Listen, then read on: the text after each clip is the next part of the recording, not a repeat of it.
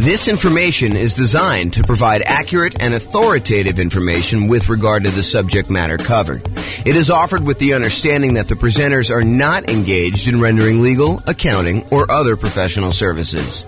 If legal advice or other expert advice is required, the services of a competent professional should be sought. Welcome to the Corona Real Estate Investing and Real Estate Financial Planning Podcast. Learn all about investing in real estate in Corona, California with a combination of real estate financial planning and modeling with numbers specific to Corona. Plus syndicated, more generalized recordings of live and pre-recorded real estate investing classes, not all of them specific to Corona.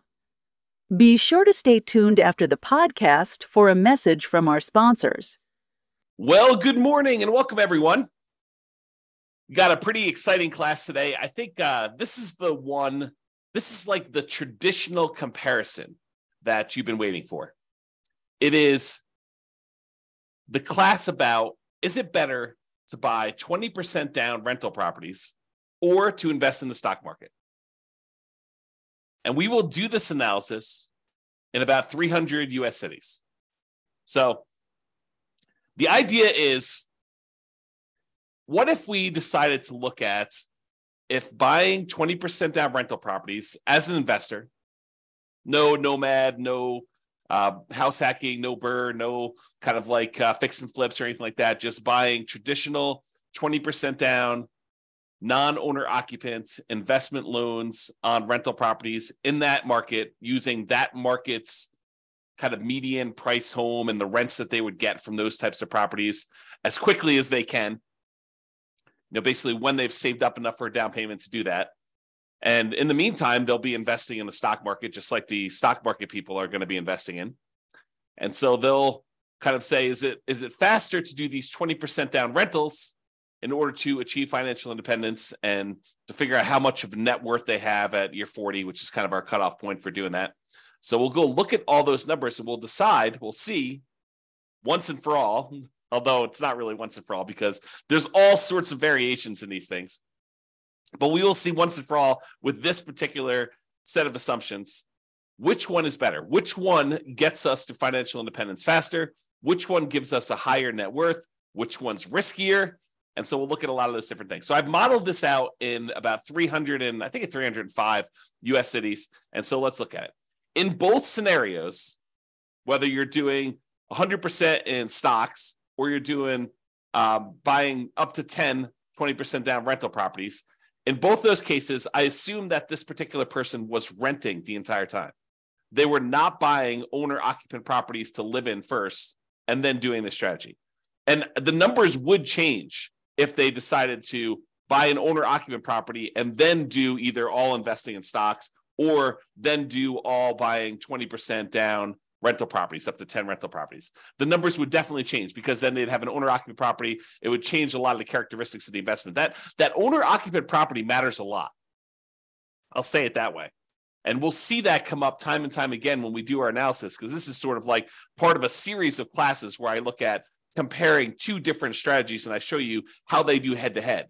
In case you haven't noticed, that's what I've been doing. About once per week for these live classes, I've been doing a head-to-head comparison of different strategies, and then we publish this eventually to the podcast and put it on the website and stuff like that. So you can see, though, these different comparisons, and you will see over time that buying that owner-occupant property has a significant impact on how things perform. And most of the time, it's better. So if you get nothing else from this stuff, look hard at whether you should buy an owner-occupant property first in your marketplace. Okay, so in this case, though, we're talking today about putting 20% down, buying rental properties, or investing in stocks. In both of those situations, both those scenarios, they're renting the entire time themselves. They are not moving into a property that they own. Okay, trying to make it as fair of an apples-to-apples comparison as we can. In the cases where they're putting 20% down, they save up their money until they have 20% down for non-owner occupant property, and then they repeat that until they have 10 properties, 10 rentals in total. Then they stop buying. Any extra money that they have coming in, they stick in the stock market just like the people investing in stocks, except these guys would have 10 rentals at that point. They buy the next property when they've saved up enough money for the down payment, plus any closing costs, plus 6 months of reserves for their personal expenses, plus 6 months of reserves for every property that they own so far. So if they only own 2, they need 6 months of reserves for those 2. If they own 8, they need to do reserves for all 8. And additionally, they need to be able to qualify for the loan based on a 45% debt to income ratio. We don't just give me a pass and say you don't need to qualify for a debt to income ratio. We do that calculation. So in markets where you have, challenging economics, where the prices are really high and rents are not quite that high, and that actually hurts your debt to income ratio because maybe you have negative cash flow on them, then we need to overcome that if you're really close to your debt to income ratio in order to be able to buy the next one. In cases where buying a property has really good cash flow economics, the amount of the price to rent ratio and your expenses on that property are such that when you buy a property, it actually helps your debt to income ratio, then that actually is probably not a factor. Your debt to income ratio will be easy to achieve there. Okay. But we do that calculation. So it's important for you to realize that that is a factor in this stuff. And while the 20% down people are saving up to buy their rental properties, they're also investing in the stock market with any extra money they have. So I've assumed that they're taking the extra money that they have and they're investing in, some type of index fund or something like that in order to save up their money and get a return on it while they're waiting to buy their property. So they're not significantly handicapped by having this money in some type of really low return thing, while the other people who are doing only stocks have it in some type of really good stock market account. And the people that are investing in stocks, they don't have any property at all. This is just stocks completely. And if you want to see the comparison of this, I have the URL on the screen. I'll try to put it in the show notes. If you're listening to this on a podcast, so you can kind of go and tag that. If you're watching the video, you can see it there and type it in. Or just go to the model page and you can go find the one that says 20% down payments versus stocks. And you can find it that way too. All right. So what does it mean for them to be financially independent? I want to talk about this so that you understand what triggers someone being financially independent. And this is the same definitions I've been using for people when they're thinking about being financially independent themselves, but this is the mathematical way we determine if someone is financially independent. And it comes from 5 different sources. I'll cover the 3 easy ones first. There are 3 sources that are super easy. It's all the passive income. So passive income from any Social Security, which we're not modeling in this case. Passive income from any annuities that they buy. You can buy an annuity. It's an insurance product. You basically pay a fee or pay a series of fees in if you're paying monthly or yearly or whatever it is. And then the insurance company will pay out a certain dollar amount each, whatever it is, month or year, to you as part of the annuity. So you could buy annuities. You could have Social Security, or if you have a pension, those count. Those are the 3 that we're really not talking about today, but those are 3 that would contribute to someone being financially independent. The 2 we're primarily focused on today is, number 1, net positive cash flow from rental properties, and number 2, any invested assets that they have, like assets they have invested in the stock market, as an example, times the safe withdrawal rate.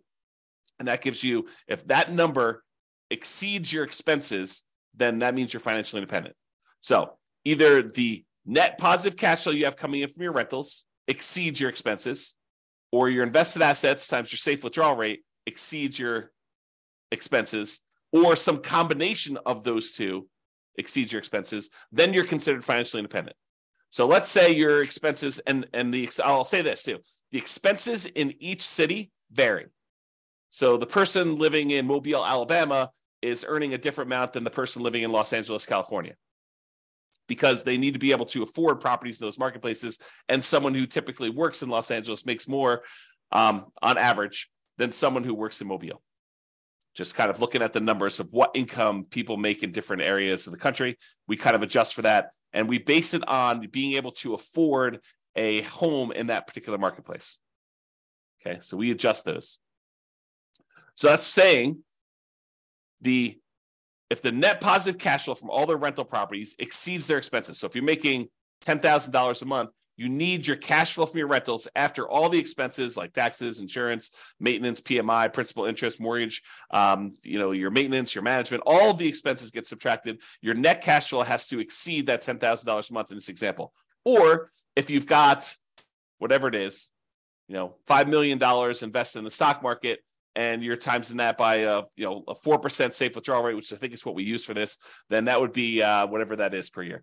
$5 million times 4 is that $200,000. So, they're making in excess of what they would need to do in that particular case. If you think about it this way, if you have $1 million invested in the stock market and you have a 4% safe withdrawal rate, you're making about $4,000 per year that you could safely, and I'm using that in quotes, withdraw from your asset pool with a very low probability of you running out of money. It's not saying you can't run out of money, depending on how the market does. We don't know how the stock market's going to perform in the future. And I think that's one of the challenges with a lot of this modeling. That's one of the reasons why I like to run Monte Carlo scenarios, but I'm not going to go into that today. But that's one of the things we think about. You run Monte Carlo scenarios on all the real estate stuff, and you run Monte Carlo scenarios on all the stock stuff, and you can kind of do them together and see how your risk profile changes for that. But I'm not going there, not today. All right, so the combination of those two need to exceed your expenses in order for you to be considered financially independent. So let's talk about the assumptions. Each city's modeling uses their median home prices and estimated rents on those properties. We did not apply any of the 88 strategies I have to improve cash flow. So these are not like optimized properties. It's not like you went and you found the best of the best of the best deals and you applied all the best kind of practices we have for improving cash flow on all those in order to optimize for whatever your cash flow would be. That's not what we did. Okay. So these are sort of like run-of-the-mill, median-ish price properties. You could do a lot better than this. Kind of picking your things. And also, I would say I somewhat handicapped stock market. I think some people would argue the stock market has done better than what I used for my assumption, which was 7%. I use 7% per year in the stock market. Some people are like, well, James, that's really low. I mean, the stock market's obviously returned whatever you believe it to be. And I'll say, I think this is a defensible position, depending on what you're investing in the stock market. But if you invest in other things, maybe you do better than this, maybe you do a lot worse. And that's why you could change these assumptions and see how it affects things too. Okay. So each city's modeling uses their median home prices and the estimated rents in those properties. We did not apply any of the 88 strategies to improve cash flow. Just talked about that. The job income, as I mentioned before, it does vary based on what city you're in so that you can afford a property in that marketplace. We didn't want you to be in a marketplace where you make so little that you can't afford a property in that marketplace. But then at the same time, in order to become financially independent, you need your kind of like assets to overcome your expenses now. So because your income is higher, you have a higher threshold to be considered financially independent. So even though we give them a little bit in higher income in that particular marketplace, we also penalize them a little bit, saying that they now need to overcome that number in order to be considered financially independent. So to those that are given more is required. Another way of saying that. Okay. We just started off in every one of the cases, whether they're buying stocks or they're buying 20% down rental properties, everyone started with just enough such that they would have had enough for a 5% down owner-occupant property with some closing costs. In other words, everyone starts with 7% of the price of a property in their marketplace. 5% plus a couple of percentage points for some closing costs. And if that number is below $10,000, we set a minimum of $10,000. And this is true even though they are not buying an owner-occupant property. But the reason we set it up this way is we are going to compare this to people that do buy an owner-occupant property. And so I wanted to be close to apples as we could. So they all start with money as if they could go put a down payment down and buy an owner-occupant property, even though in this particular case, they're not. They're 7% of the way toward their 20% down payment in the case where they're buying rentals, and they're 7% of the way in order to take that money and invest in stocks. They're not really going to buy a rental property, but they could if we do another strategy where we compare these. Okay. And then the interest rates, if they were going to buy an owner occupant, they'd be about 6.5. In this case, they're not. And they're going to, if they're buying that 20% down properties, we assume the interest rate's about 7%. So it's pretty close to where we are today, although, and I could change these, but right now we are using 7%. And if they change a little bit, we can go through and we could change all of them and rerun all the scenarios. The challenge is if I do this video now and you watch the video, if you go to the website for the modeling thing, I may have changed those numbers at some point in the future. And so what you're seeing on the models page may be very different than what we're talking about in this particular presentation. Okay. And I told you already before, they're earning 7% in the stock market per year. That's their rate of return. And they're earning that whether they've got a little bit of money in the stock market waiting to save up their down payment to buy rental properties, or they're only buying stocks, they're earning 7% per year. I also modeled this out over 100 years because sometimes I stopped at 60 originally, 60 years. And then I was realizing that some people were not financially independent by year 60 and that they were achieving financial independence just after that. And so I was like, well, where do you cut it off? I was like, I'll just go out to 100. People realize if they're 50 years old, they're probably not going to live to be 150, but they can at least see what the modeling looks like going out that far. And if you want to see all of my assumptions in detail, you can go to the realestatefinancialplanner.com/model in order to see that. MODEL, model. All right, so let's talk about it. I'm looking primarily at two metrics. Number one is how long did it take them to be financially independent and how much net worth they had. So let's talk about how long it takes them to be financially independent first. You might think, oh, James, this real estate stuff is obviously going to do better and it's going to be better in every case. Well, you might be surprised to see that the investing in stocks, not buying real estate at all, is better in 75 out of the 305 cities that we tested in.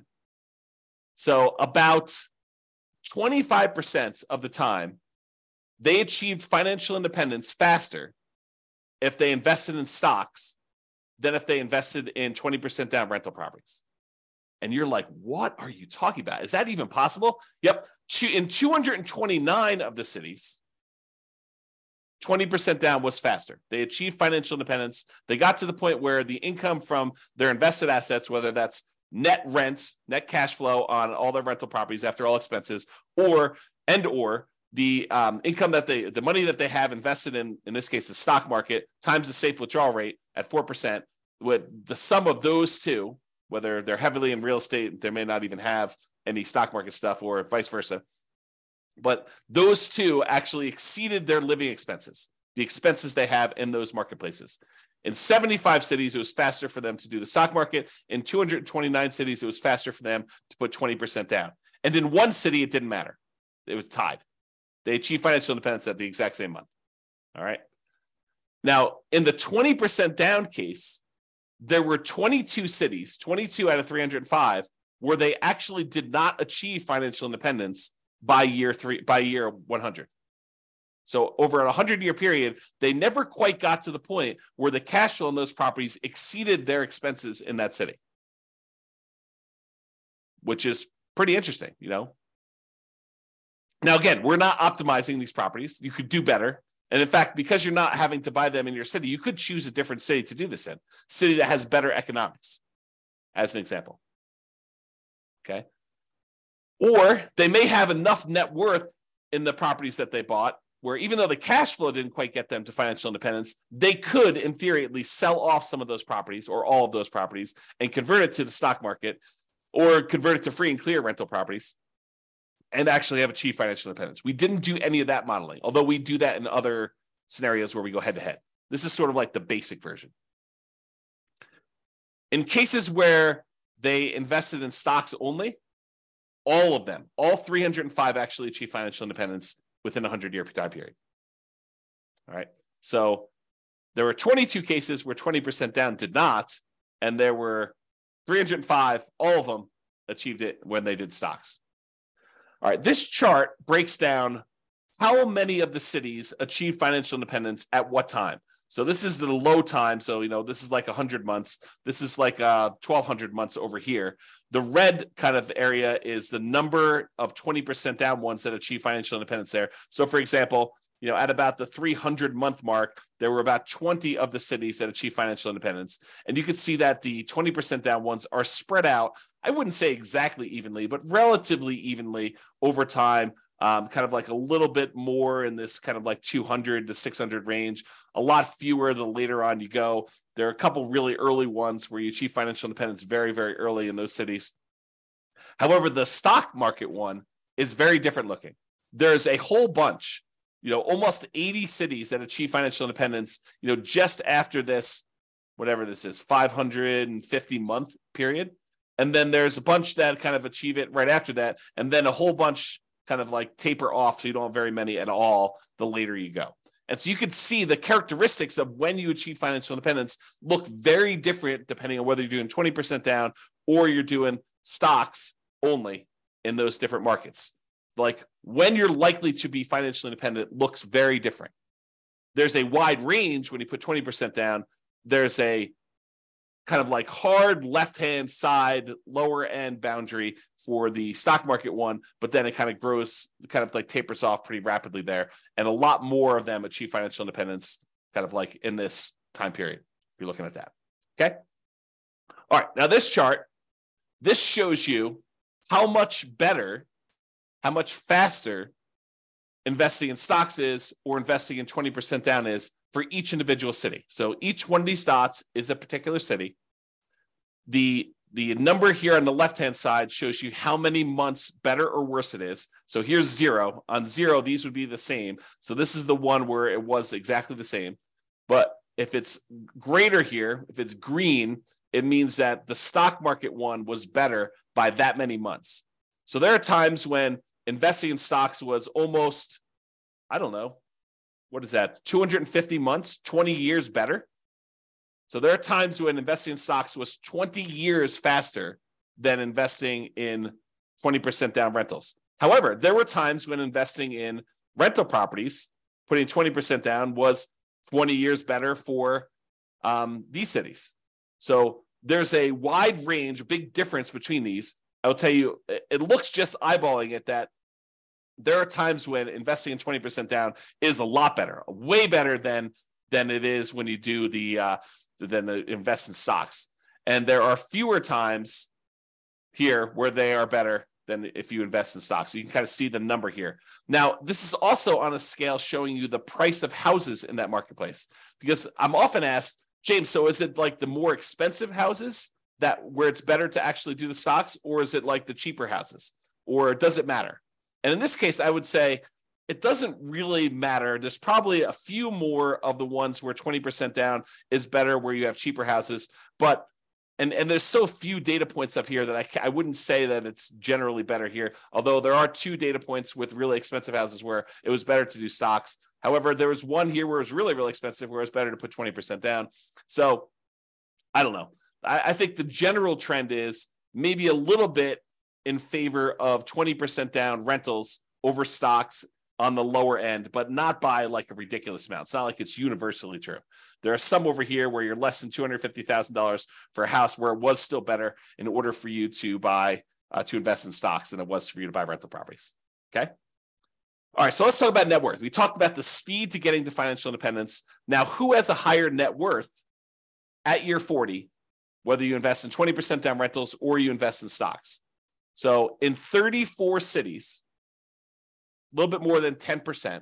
In 34 cities, you have a higher net worth investing at year 40, investing in stocks than investing 20% down in rental properties. However, in 271 cities, you have a higher net worth if you invest in rental properties.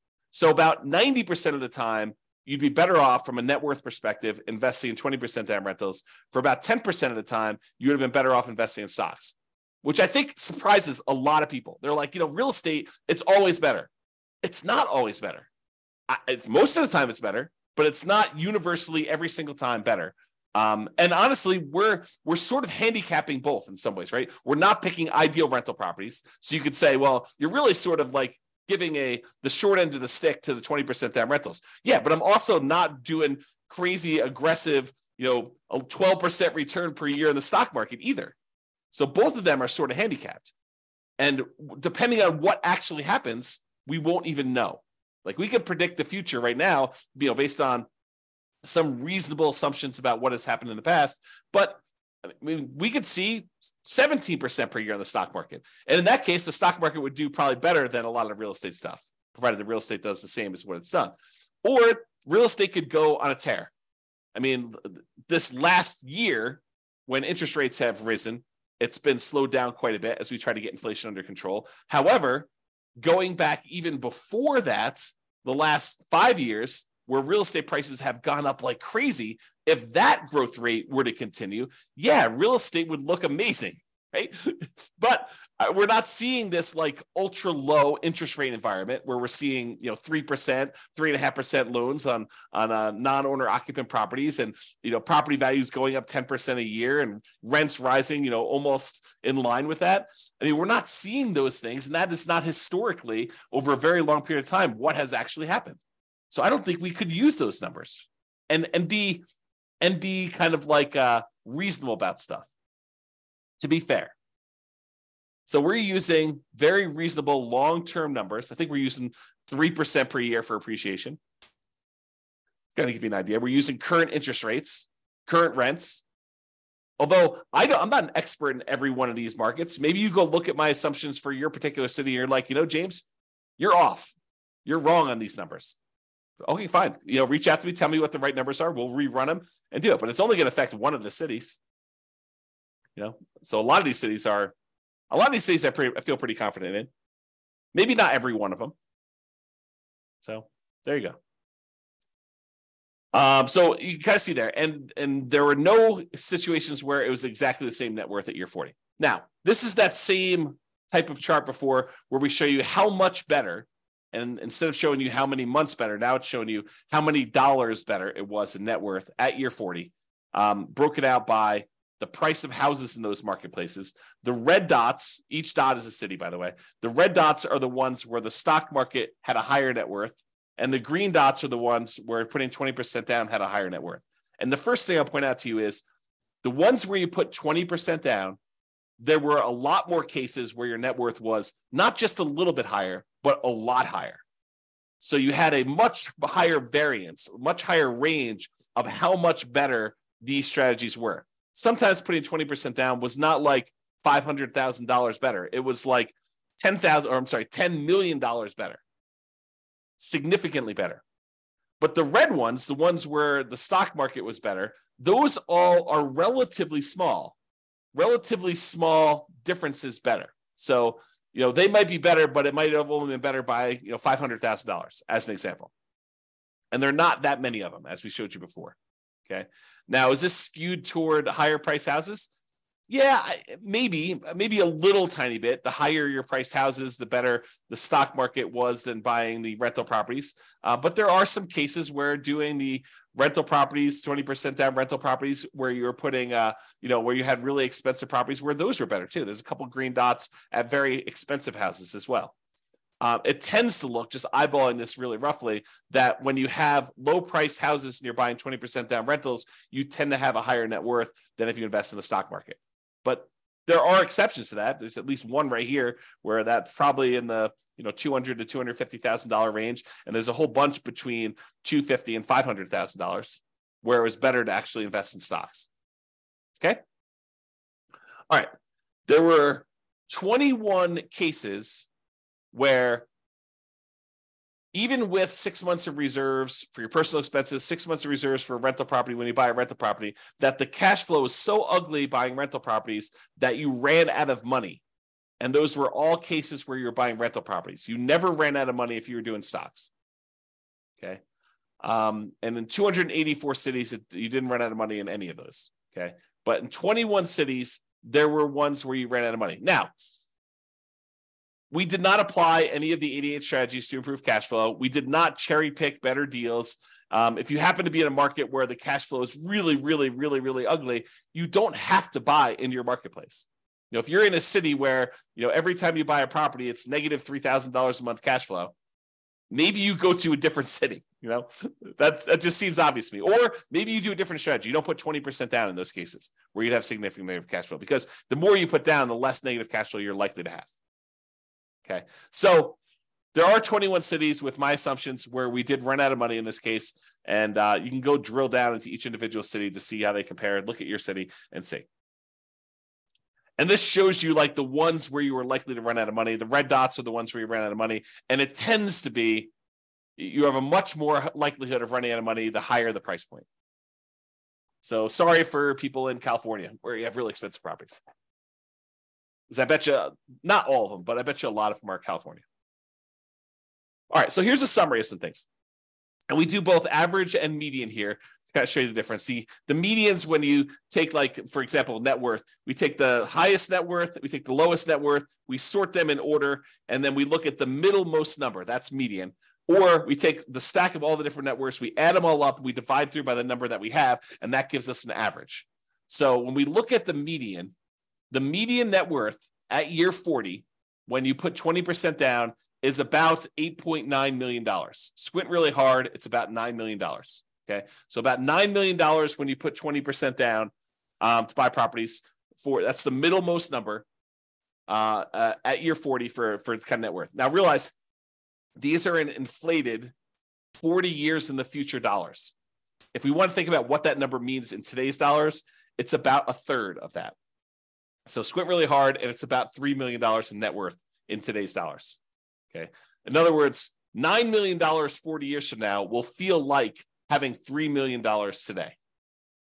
So if you have $3 million today, that's about what it will feel like to have $9 million 40 years in the future, just from inflation. So the 20% down has $9 million, 8.9. When you invest only in stocks, the median at year 40 is about $4 million. So it's almost $5 million difference in net worth.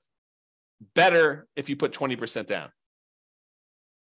So on median, the middlemost one here was almost $5 million better if you put 20% down versus if you invested just in stocks. That's a significant difference. And if you look at average, the average for 20% down for net worth was almost 12 million versus just about 4 million for the stocks. So it's almost $8 million difference if you look at average. All right. Now, it's really clear that you didn't buy any properties when you invest in stocks. You have about 10 on average when you put 20% down, or on median, 9.8 on average. So there are some cases where you didn't quite get to 10 with the stock market, with the average one when you're looking at that. In terms of how long it takes, the months it takes in order to achieve financial independence, like the minimum target monthly income in retirement achieved, that's what MTMIR, wow, can't even say that, achieved means. When you put 20% down, you achieved your financial independence in about 509 months. When you did stocks, you achieved financial independence in about 659 months. So it's about 12 years faster on median, or about 30% faster for you to invest with 20% down than doing stocks. Now, when you look at averages, it's about 25% faster. And a difference of about, well, let's see what that's probably 11 years. So it's 11 years faster for you to do 20% down on average for doing those. Now, as far as risk goes, what's riskier? Well, there are different types of risk, right? When you invest in stocks, you have all the different stock market risks. You have all the different risks associated with investing in companies, in stocks. That's what stocks are, okay? When you invest in real estate, you have all the different risks associated with real estate. Market conditions, interest rates, things like that, rents, things like that, okay? Now, those are different types of risks just generally. And I'm not going to try to compare those risks head to head, but there are measurable risks. Like how risky are you in the terms of debt to income ratio? Well, when you're doing kind of like your debt to income ratio for investing in the 20% down rentals, your debt to income ratio is higher. It's more risky for you to invest in the 20% down than to invest in stocks. And the average debt to net worth, 47% on average compared to zero, or the average debt to account balance, 219.84% to 0%. So in other words, because you're taking on debt when you're buying these 20% down rentals, and you're not taking on any debt when you do the stock market ones, you will find that you are riskier doing 20% down than if you are not doing 20% down, than if you're not taking on any debt at all. Okay, so in general, it is riskier to put 20% down. All right. I think I've been talking about this idea throughout, but median property and rent. You could apply the 88 strategies we have to improve cash flow, to improve the numbers for the one that has rentals. we're basically using the median price properties and what rent might be on those properties in each market. You should be able to choose and do better than that. And I do model some of those improvements in the other scenarios that we run or the ones that we plan on doing videos for in the future. So you'll see the impact of that as we go, or go look them up now. A lot of them are available. Now, if you happen to be an expert in your local marketplace, you look at my assumptions, and you're like, James, these numbers are off, go ahead and reach out to me and I can change them. And we'll change them and we'll rerun everything. Okay. Now, I'm not trying to find like the best case. I'm not trying to find the fact that you are a super deal finder and that you're able to find these ridiculously amazing, kind of like a really exceptional deals. What I want to find are deals where the typical real estate investor in that marketplace could do those deals. Where any investor comes in there, they could find a deal like what we're describing. I don't want to do like if you're like the top 1% of investors, you'll be able to uncover these deals. That's not reasonable. It's not a reasonable assumption for us modeling this long term. Okay. Now, again, if you were moving into these properties, you'd have to buy into your local marketplace. But you could say, hey, I'm in a marketplace where cash flow is really, really ugly buying here. Maybe I should go look at another market around me or another market out of state, and I could invest in those. We did not model that, even though we would probably choose to do that, right? In a lot of cases, we're looking at a market, we're like, this is really ugly. I don't want to voluntarily take on a property that has negative $3,000 in cash flow. Maybe I'll go put more down, change my strategy, buy properties free and clear, go to a different market. There are all these different things we could do where we're not really limited by voluntarily doing really bad investing, really unsavory, high negative cash flow investing in that marketplace. So it could be a lot better than what we're showing if we use some just really basic common sense stuff of changing our strategy or doing something slightly different or applying the strategies to improve cash flow or whatever we're doing there. And then obviously investing in stocks is not directly affected by which market you're in. However, it is indirectly affected by how much you ended up starting with, because if you're in a more expensive market, you end up starting with a little bit more money. The amount you're earning, so if you're earning more in a marketplace, you actually are setting aside more into the stock market investments, how much you're saving, and the criteria to be considered financially independent, because if you're in a more expensive market, your expenses are higher, so you need a higher hurdle to overcome to be considered financially independent. So all those things do factor in. I do take that into account. All right, so in conclusion, in our current market conditions, current prices, current interest rates, current rents, in about 300 U.S. markets, using what I would refer to as less than ideal median price to rent properties, putting 20% down tends to outperform investing in stocks in terms of net worth and speed to financial independence. The market does matter, though. In some markets, investing in stocks is faster, more profitable, and arguably better. Generally, investing in real estate tends to be riskier whenever you measure risk with debt, especially. It's best if you look closer at your specific market and apply as many of the 88 cash flow improving strategies as practically possible to improve on your own personal implementation. And you can do that. Just go to realestatefinancialplanner.com/model, MODEL, and you can see your city and go drill down into we probably have a couple dozen up right now. I'm planning on adding till we get to about 100. Provided the server can handle that load. We'll see how it goes as I really ramp up and do a lot more of these, because realize we're not just doing one, we're doing 300 every time we add one. So it gets very large. The data sets get very large over time. All right, so that's all I got for you. I hope you enjoyed this presentation. This has been James Orr. Have a great day. Bye-bye for now. With home prices up, mortgage interest rates up, and rents up, but not quite enough to counteract the higher prices and interest rates. Cash flow on rental properties in Corona is harder than ever. Book a call with the Real Estate Financial Planner to apply our proprietary 88 strategies to improve cash flow on your rentals. See the show notes for a link to schedule your call and improve your cash flow today. If you're a real estate agent, lender, or professional in Corona that wants to help our real estate investor listeners, consider reaching out to learn about collaboration opportunities with this podcast. We'd love to add more value to our listeners by having you assist our investors buy, sell, and finance their real estate investments. See the show notes to schedule a call to discuss collaboration opportunities.